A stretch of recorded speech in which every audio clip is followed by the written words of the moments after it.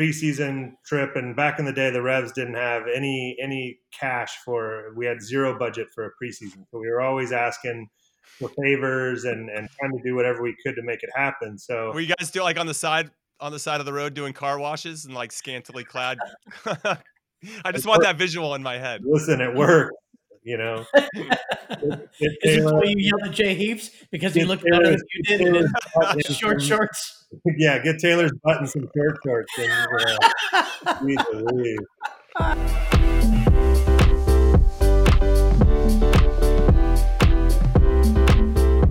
What is up, everyone, and welcome to another exciting installment of Jimmy Conrad Needs a Doctor. I'm Jimmy Conrad, and I'm here with the good doctor, Dr. Lee Hancock. Hi, Lee. How are you? I'm excellent. I'm just excited to see our guest. It's been so long, and I miss him so much. And I'm excited to see what new things he's going to talk about today. Dr. Lee has the jokes, everybody, because my audio didn't work. We've already done this once. We're doing it again. It's going to be a brand new, fresh episode with a special guest that we know and love. Oh, I'm saying it, Dr. Lee. It's Matt Reis, who is one of my favorite people, both on and off the field. He helped me win a national championship at UCLA, amongst many other things that he's done. Hi, Matt. How are you doing? I am great. I was great the first time, and even better. Okay, so wait. Hold on, Lee. So how many years did you play in MLS? Like 27 years in MLS? It seems like that long, but it was only 16. Only 16 years. Yeah. So what was happening in the world when you first? Hold on. Has a driver's license. That's crazy. Yeah, give me some pop culture. What was going on in the world when you first got started in MLS? Well, some of my fondest memories when I started in the MLS was driving from UCLA to Pasadena in a beautiful little blue Toyota pickup truck, listening to Blink-182's "Damn It." That was what was going on. And Jimmy, you were there. I was there. I was driving us. Yes, I remember. Those were good times. I guess really the big part of your story that I love was that, and you might not have loved it, but you had to play second fiddle for a long time in college and then for the pros before you really got your chance to spread your wings and fly, as it were. How did you deal with that? Because I think it was for the first 5-6 years of your career before you really became the Matt Reis that we know and love and see on a regular basis in those highlight reels. Yes. No, I mean, it started in college too. When I got to UCLA, I redshirted my first year and started my second year. Ziggy had brought in Kevin Hartman. So we were together at UCLA too. And I didn't play till my fifth year at UCLA. And like you said, I helped you win a championship. That's true. Which was, I couldn't be more proud of helping you do that. Yeah, I'm really happy. A great picture of us hugging and your hands were up, and we got the rings to prove it. So, and then after that, I got into the MLS in 1998, and for most of my time at the Galaxy for the first 5 years, I played off and on and here and there. So I probably played 20 to 30 games in those first 5 years. I remember one year I played 10 minutes. So even when I got to New England, I sat for a year there too also. And then so I figured if I've sat for this long, I got to play for at least that same amount of time. So I kind of evened it out. But yeah, I mean, I think at the bottom of it all is a true love for the game. And, I loved going out and practicing every day. And, I think if you don't have that love and that desire deep down in your heart, then, it's hard to show up every day and practice without playing. Let me kind of piggyback on that because I obviously heard that once or twice. I don't remember where I heard that before, but what I love about that story is that the love of the game piece, which I want to ask you about, but how did you get the mentality of I'm going to grind it out? Because again, the glamorous life of Toyota trucks and small hatchbacks at that early MLS years was, I bet, very difficult to pass up. But like that grind and grit, is it because you had older siblings? Was it like just an FU mentality? How did you get there? Yeah, I have an older brother who he was kind of the reason why I stuck with soccer, and he had played on at St. Mary's College in Northern California, and I grew up going to his games, and I didn't start playing goalie. He was a goalie also. I didn't start playing goalie till high school, so I was running around on the field, and I would warm him up for games too sometimes. So having that older brother to kind of look up to in it definitely helped, but for me, it was just that kind of escape. It was that place where you could go and be yourself. There wasn't really a lot of rules. There really wasn't, a lot of people telling you what to do. So I really like that. And yeah, I think every professional athlete out there has that. I don't believe that you think I'm not very good, and I'll show you. I think that Yeah. there's a stubbornness in us all. Otherwise, that first person that told you, I don't think you're going to make it, then you'd be like, oh, okay, all right, fine. And Yeah. shut up shop. But Yeah. well, there's definitely a stick it to the man, and I'll show you kind of attitude that's out there. And I think that creates that bit of grit and that ability to grind out those hard days when you know you're not playing, and you have to practice, and you have to be the best that you can be to help your team get better. Yeah. And back in those days, we didn't have these huge squads, so we had two goalies. With the Hmm. Galaxy, it was just Kevin and I, and it wasn't until probably like the third or fourth year that we started bringing in some other guys to get shelled on. We took all the reps and did it all ourselves. So Yeah. Yeah. How did you get that love of the game? I mean, was that your brother? Or was that just going out to things? I mean, you've mentioned the grit and the grind, and your brother was an influencer there. But that love, like, did you watch soccer as a kid? Like, was it just sports in your house and any sport that you could do you loved, and then soccer just kind of became that love? yeah, well, we didn't have a lot of soccer on TV. I mean, Right, you would of get course. that CBS would have the semifinal and final of the NCAA, and we'd start to get those ESPN Champions League games where Jimmy and I used to watch Ajax never lose, and so it kind of came from there. But I love the sport of soccer. Obviously, playing on the field and being able to run around and kind of do whatever you wanted. I excelled at it, so that made it a lot of fun. But I had a really good group of guys that we played high school and club soccer together. There was five Mm. of us that all hung out together, and man, we would go to train at UCI, and we'd go to Del Taco afterwards and sit there for about 2 hours and eat a lot of food for $5 and bullshit and bust each other's balls. So uh, you know So, those were the good old days, when. Sounds like my house in the afternoon with the boys.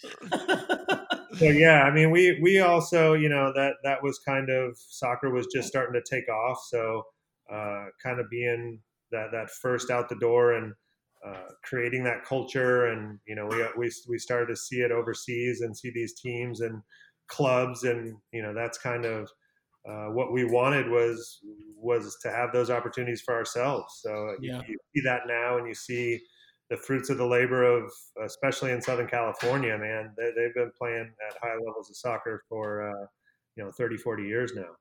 Yeah. so Matt, when I hear your stuff, especially early on about your brother, I feel like there's a visualization thing there because you can see it, you can taste it, and you can envision what that life would look like, and then you start to have it yourself, and then you start to enjoy it. And just so everybody knows, Matt is a freak athlete. He's an incredible athlete. I've always been in awe of his physical prowess. Also, the amount of hair he has on his body. The guy's like, I don't know, like a Sasquatch over there. I don't. That could be its own podcast, I think. I know you lost it on your head, and that's cool. It just kind of went south. I know. I try to like compliment you, but then also take a shot because that's what we do. That's what friends do. But I will say that I was always impressed with your ability to just kind of fend off any criticism that you had of yourself. I always felt like you were really positive, and you knew you were going to get your chance. But I found I was less patient than you. I wanted my chance right away, and if I didn't get it, I was pissed. And then I'd be pissed. I'd keep being pissed until I finally like just kicked the door down, and you just couldn't deny me. And I just felt like maybe your approach was a little bit better. And you just quietly went about your business, tried to get better every single day, and maybe wasn't as big of a baby as I was. And I really appreciated how you did that and how you managed that. Cause I can't express enough how impressive it is for someone to wait their turn for 5, 6, 7 years before they can go out there and really blossom. And you did that. And I guess that's a message to all the young players or any coaches out there that do listen, that there's something to take away from that. Because as you said before, there are a lot of people that would just quit right away. And but you had that belief inside of you. I just said a whole bunch of stuff. I don't really have a question, but I wanted you to jump in when you could on something. Yeah, no, it is. It's kind of looking back on it afterwards, it is tough, and I'm sure that my path could have been a lot different if I would have gone in after a couple of years and said, hey, I think I can start and I want to go somewhere else. But to be honest, we had a really good team, and we won a lot of games. It was a good locker room. We had a lot of guys that had been around the block, and you could lean on them for a lot. And as a young player coming in, had a lot of good role models in that regard. So, playing on a good team in LA, and when the league was just kind of starting out, and having won it in 2002, and then getting traded after that year, and Ziggy and I had a conversation about one of us has to leave. It had gotten to a point where we were kind of both good enough to play, and we got the call on our honeymoon, my wife and I, and said you got traded to New England. So that was as far away from Southern California as you can get, but it ended up working out really well. And once again, got into New England, and Aiden Brown was there, and he had just played in the MLS Cup, and a great goalkeeper in his own right. And it took a few years to wait out my time there, and then kind of once I had it, I didn't really want to let go. So and those were some good times. And again, that locker room in New England, and that team was a great team, and a lot of great individuals that went through there. So I've been very blessed with being able to play soccer with a lot of great guys, and that's what you miss when it's gone, is that camaraderie in that locker room, and that banter of and also going out every day, and like you said, trying to prove yourself, working hard at something. You put enough hard work in, and good things do happen. You mentioned locker room a few times. I feel like you are a great locker room guy. Is that a prerequisite for goalkeepers? Are you a rarity? And I guess really what I'm asking too is, you moved into coaching. Like, what do you look for in that goalkeeper, right? I mean, everybody's just talks about goalkeepers being crazy, which, okay, but I think crazy like a fox and good locker room guys. I mean, what is that? What is that? Yeah, no, I mean, I think it's important, and there's always so much tension and so much going on in these professional locker rooms, and you go out there on a game and you make plays, and guess what? You could make that play 9 times, 10 times out of 10, but sometimes it doesn't happen, and things don't go the right way. But at the end of the day, it is just a sport, and you got to realize that. So it's important to keep things, at least I felt, keep things a little bit light. And it's a long season, so you're around these guys a lot. So it's important to have that hard work, but also to be able to relax and have fun, and enjoy the guys that you're with, because I feel like if you enjoy the people that you're with, if you really kind of click both on and off the field, it helps when you have to do those hard yards at the end of the game, and helps if you have to cover someone, or try to play a pass in that your teammate needs to score. So in terms of coaching, when you're looking at the goalkeeping kind of core, you try and look and make sure that you have a solid starter, a guy that you can lean on for probably 80% of the games, and then you need a good, reliable backup, someone that's out there that's ready to push the starter and in a pinch, and if anything happens that and it falls onto them, that they can take it and run with it. And then usually now you try and have a younger guy or a third string that has some promise but needs some work. So or Mike McGee. or Mike McGee that can play, So I want to jump in here, Matt, because I'm just seeing this now. I was someone who didn't start right away, right? We both had to fight to get that opportunity and to have it consistently handed to us in some ways.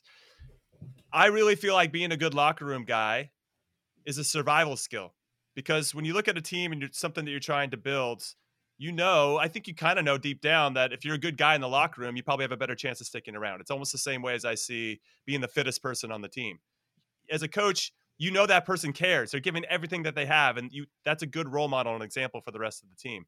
So I don't know if you guys agree with this or not, and maybe I'll throw this one back to you, Lee, from a psychological standpoint.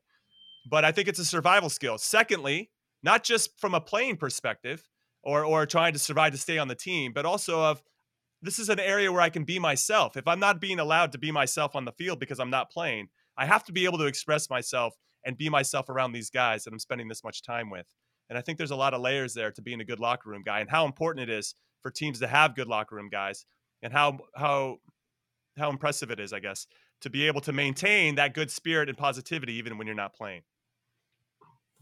Yeah, it is. And it's definitely at times can be tough. And, but, and it's about taking your chance. And, sometimes you might get one chance. Sometimes, a player, only has one chance. And if they're not ready to take that, then that you miss out. And I was lucky enough to kind of stick around through the few chances that I did get, and that it didn't necessarily work out, or had a run of games and did well for a little while. And then, at that point, if you make one bad move, you lose it. So, you learn that stuff. But, I think, and you look at a professional athlete, and it really is, and being a professional soccer player is one of the greatest jobs there is out there. And Bruce used to say it all the time. We're so lucky. We're the luckiest guys in the world to be able to do what we love. And after a while, and you've been in it for a while, you really do realize,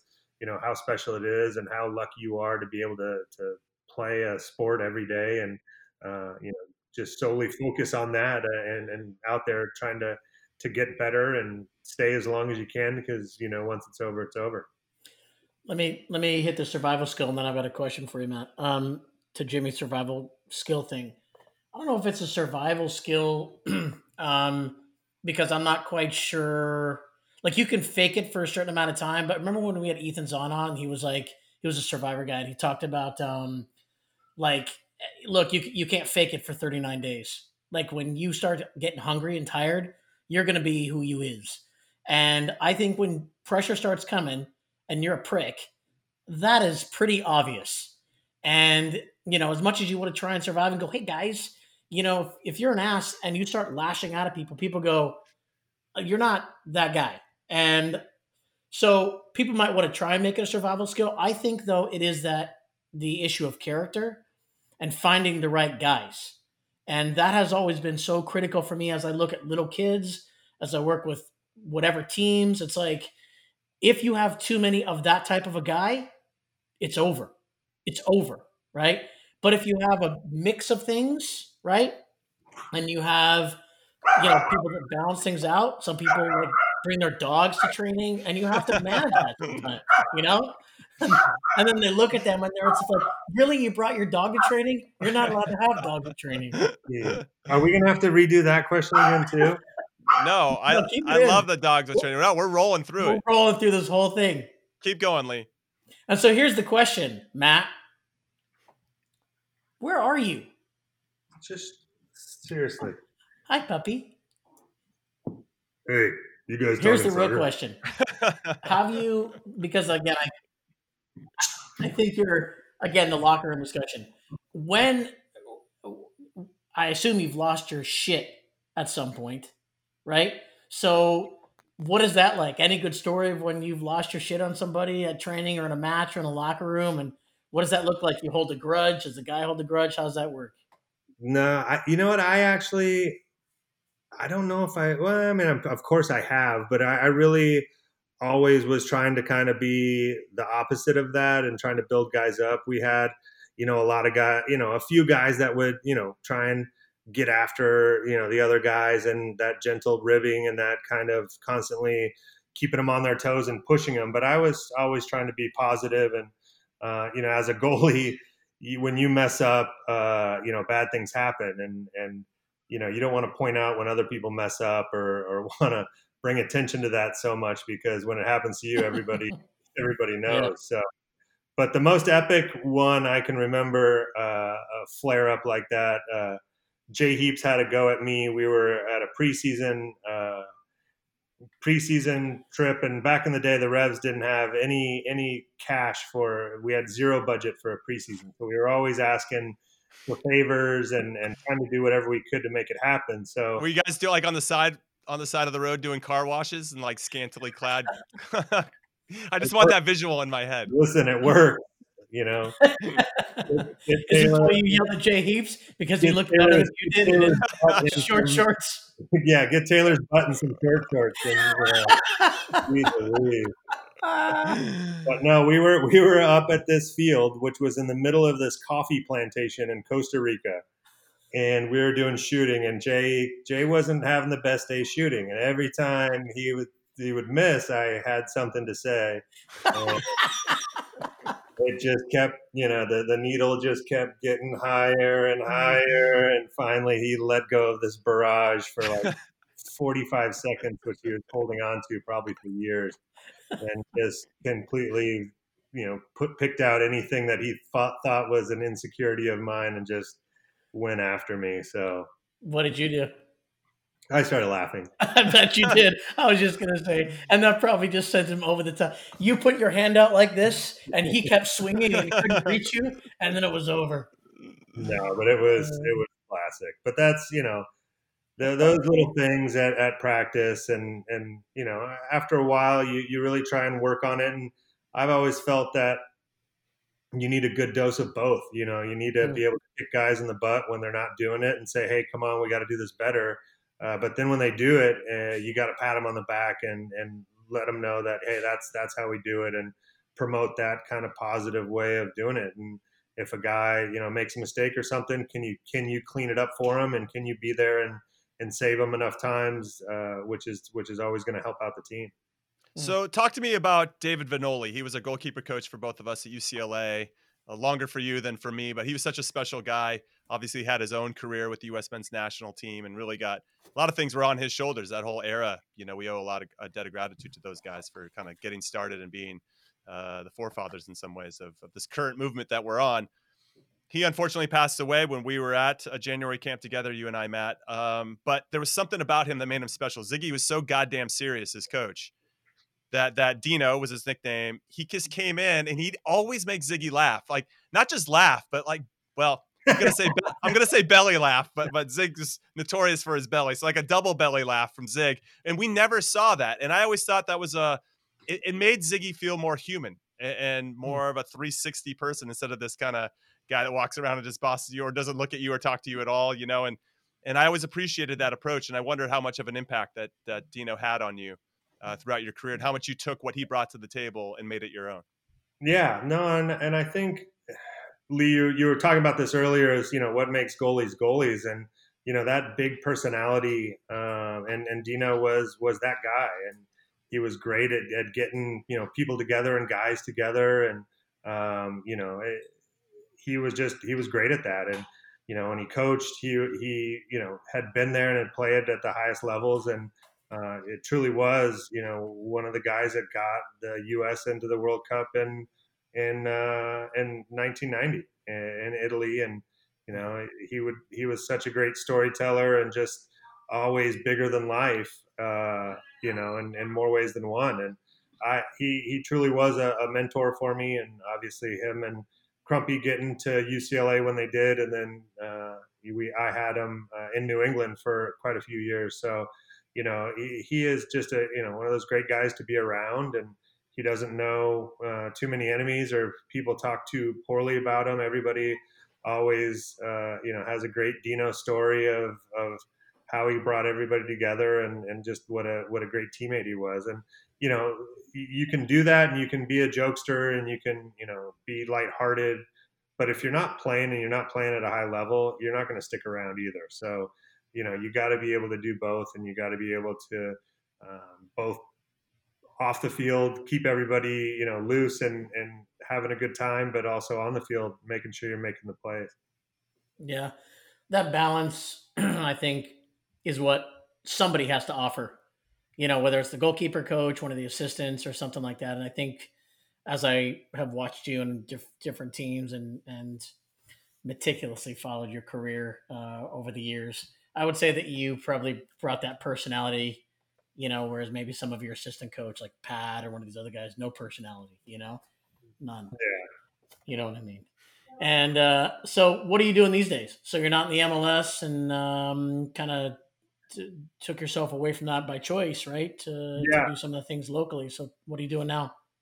Yeah, so I work with a company called Sporting Global, and we're a sports management company, and we operate in a couple different sports. But myself and another guy, we operate the soccer side of it. So we've partnered with Barcelona, and we operate two of their soccer academies here in the United States, one in Nashville and one in Northern Virginia. And we do a lot of camps and clinics and international travel, obviously with COVID and everything that's happened, that's kind of shut everything down. But we've got two strong academies in those two locations, and really trying to help teach the young kids of America soccer, and try and give them a high level education in soccer, and take what the dog's saying and translate it to good soccer. Yeah, it's actually a great comment from the dog. Yeah, I was going to say the same thing a minute ago. We should have the dog on as the next guest on the show.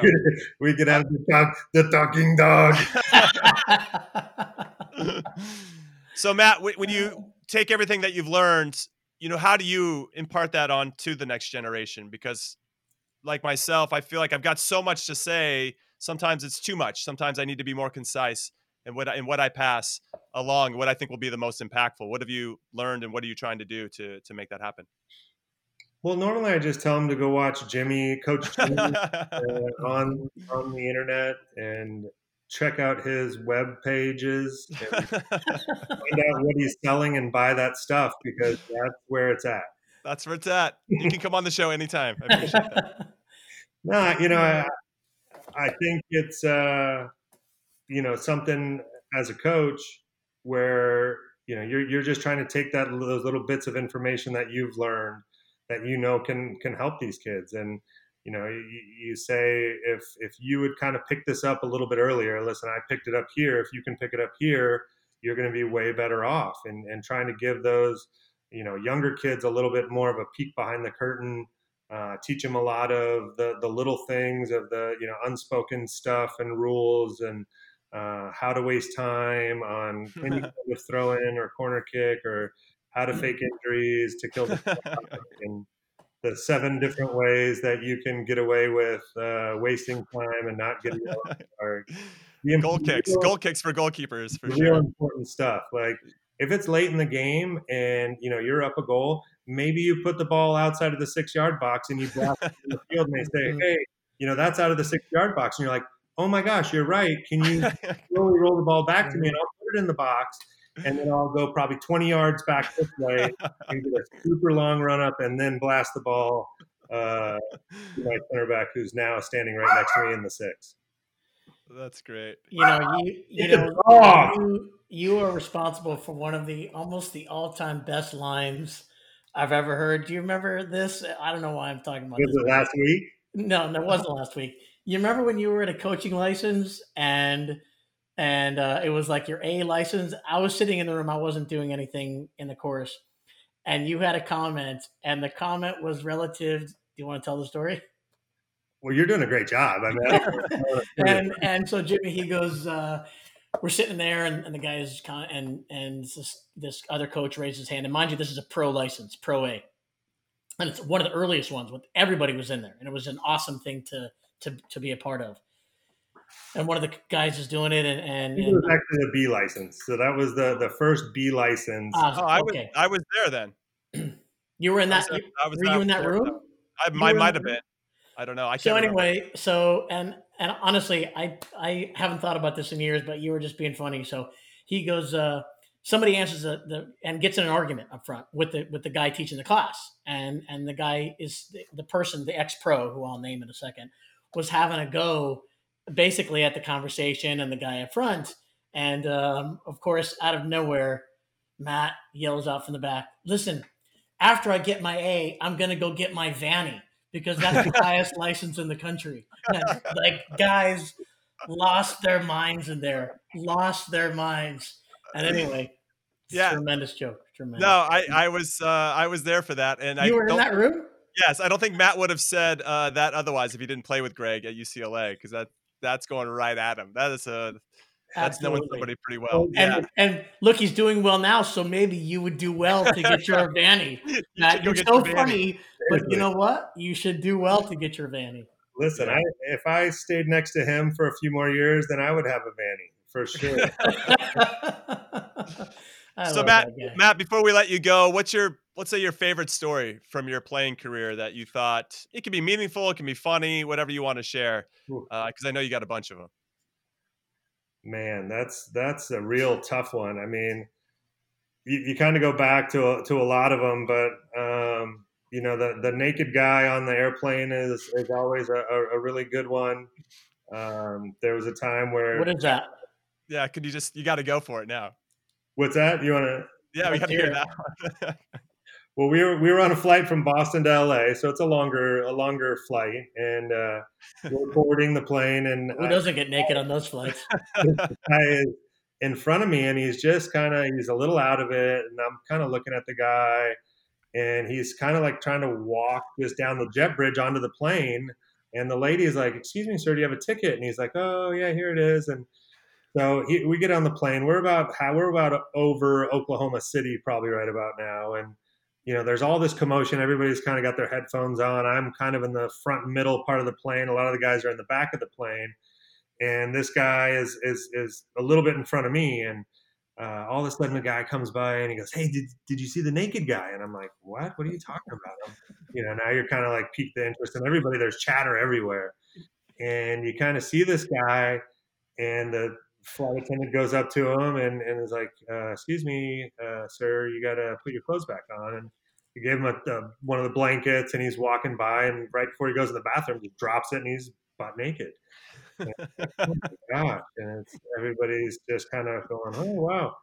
Well, so he gets back to his seat. Now everybody's got an eye on this guy, obviously. So he keeps kind of getting up and wandering around. And well, he wanders right over to the door and grabs the handle, and it's like, and Mike Burns and Craig Tornberg from the Revs are right up in front, and they kind of grab him, and everybody goes, you could hear the loud gasp through the whole plane. And well, we went from here, straight down and dropped this guy off in Oklahoma City. And, they had zip tied him and everything, but it was kind of crazy. And then we land in LA, and there's, paparazzi everywhere. And it's like, wow, so this is what it's like to be a professional soccer player. So Burns, of all people, he tackled this guy, this nude guy on the plane. I'd say subdued him, Subdued him. Yeah. So, yeah, I mean, there's that one. There's the time where Jeff Larinowitz and I put Stevie Nichols cleats in Jell-O. There's all the Emmanuel Osei, stuff that happened. There's just a lot. There's a lot of good stories. Yeah, a ton of shenanigans. One in particular before we let you go. I know I've already added on a couple extra minutes here, and we appreciate your time again. There was like a famous player that there's always been a thirst for New England Revolution fans to sign like a big name, and finally somebody came through, some Fangoso guy or something, and I think you knew him quite intimately, and it was a big signing for the club. It happened on April Fool's, so I don't really know if it's real or not, but maybe you can confirm or deny. Well, I've talked to him on occasion, but Luis Fangoso, without him, I'm sure there would probably be no national team in Gibraltar on the Rock.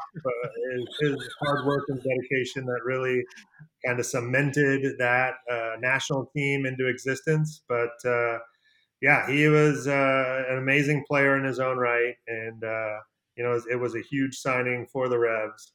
Although he never saw the field except for kind of some cameo appearances. But yeah, he was a great player, and he's hungry for goals. Yes, for everybody that doesn't know this story, go look it up online. Type in El Lobo Fangoso, New England Revolution, April Fools, and you'll get a really good idea. It kind of looks like you. I don't know if it's the same person or not, Matt, but The resemblance was striking. You have a lot of hair. You've already said that I don't have hair, so it's yeah, that's true. He has hair. It's true. Completely different person. Well, Matt, thank you so much for your time and for sharing your stories, and hopefully a lot of people got something out of that. Well, we can cut it up so somebody can get some stuff out of it.